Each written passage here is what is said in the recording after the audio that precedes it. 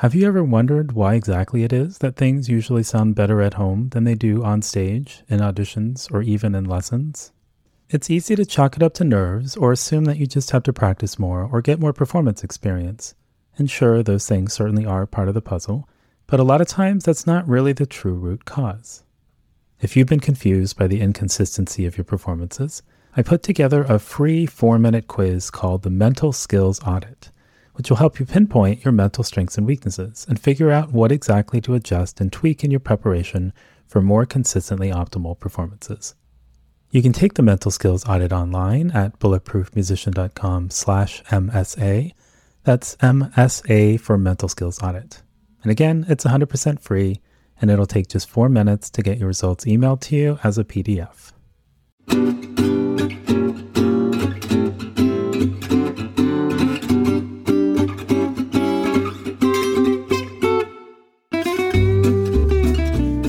This is Noah Kageyama, and you're listening to the Bulletproof Musician podcast. Every Sunday morning, we'll take a look at a new research-based tip or technique to help you practice more effectively or perform better under pressure. And on the first Sunday of every month, I'll have a guest from the music, sport, or research world who will share their insights on how we can all be a little more awesome in the practice room and on stage. Every kid has probably had that moment on the playground where they imagine hitting a home run to win the World Series, making a shot at the buzzer to win the NBA Finals, or throwing the game-winning touchdown in overtime to win the Super Bowl. These types of fantasies seem to be a pretty natural part of being a kid, but you've probably also heard many athletes, coaches, and sports psychologists swear by this sort of thing too. Of course, the typical advice is to spend time imagining our best selves in the future. But some have also suggested that we spend time visualizing our previous best selves in the past, like a great lesson you once had, or a flawless audition round, or the moment in your senior recital when you were totally in the zone. And sure, that sounds like a reasonable thing to do, but is there any actual evidence that this has a positive effect on future performances? A pair of researchers at Claremont Graduate University were curious about the role that our autobiographical memories might have on our beliefs about ourselves and how this might in turn affect our behavior. For instance, if you believed that you were pretty athletic as a kid, you might be more likely to have specific memories of playing sports during your childhood. And if that's the case, would these memories make a positive difference, whether in terms of confidence or performance, or in your ability to take on a new athletic challenge today? 73 high school students were recruited from speech and debate teams and international baccalaureate courses, and randomly assigned to one of two groups. About a week before they were to show up for the study, everyone was given a 30-item questionnaire to complete that the researchers called the Affective Experiences Scale.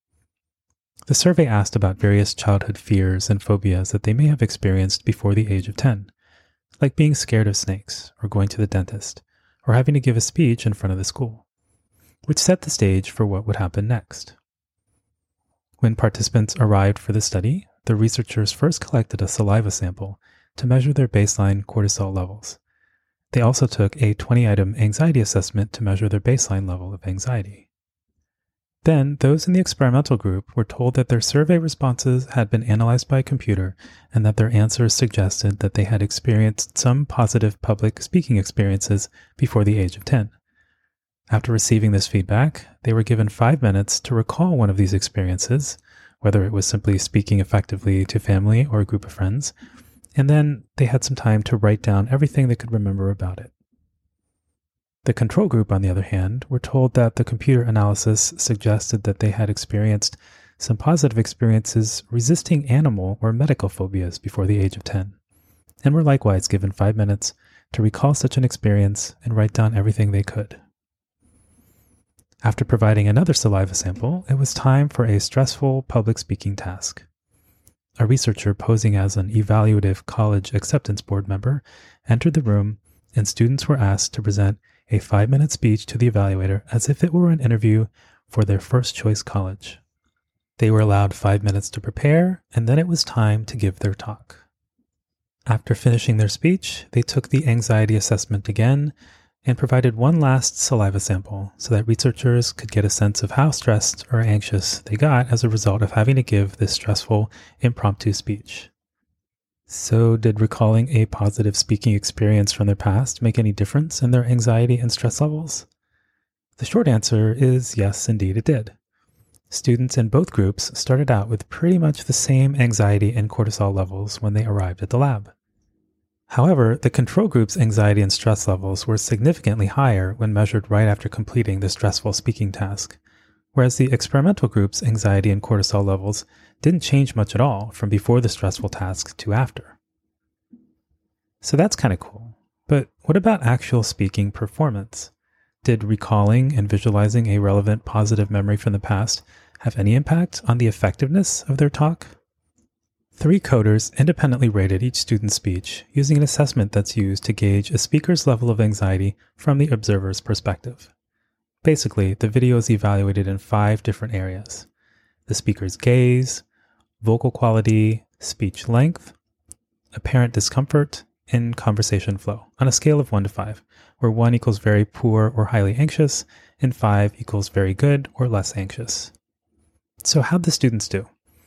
Well, as you can probably imagine, participants in the experimental group were rated as having performed much better and appearing less anxious than those in the control group. So, why would recalling a single positive instance from the past, before they were even 10 years old, make such a difference in both anxiety and performance?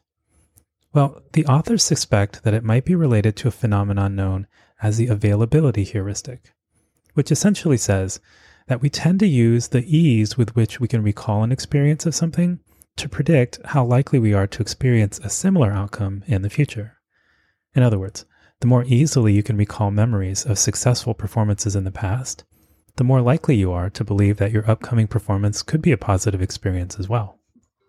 Which seems to speak to the importance of creating a list or highlight reel of positive performance experiences from your past, and to also practice remembering these times on a regular basis, so that it's easier to fill your mind with positive thoughts in the countdown to your performance, and keep your mind away from the doom and gloom and negative images that might otherwise enter your thoughts.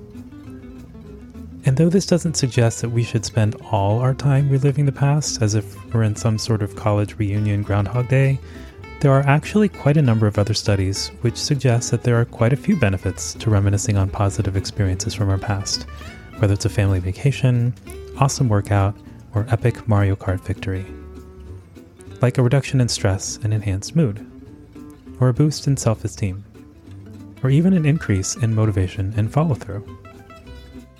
You can find links to this week's study and other resources like practice hacks and the audition cheat sheet at bulletproofmusician.com/blog.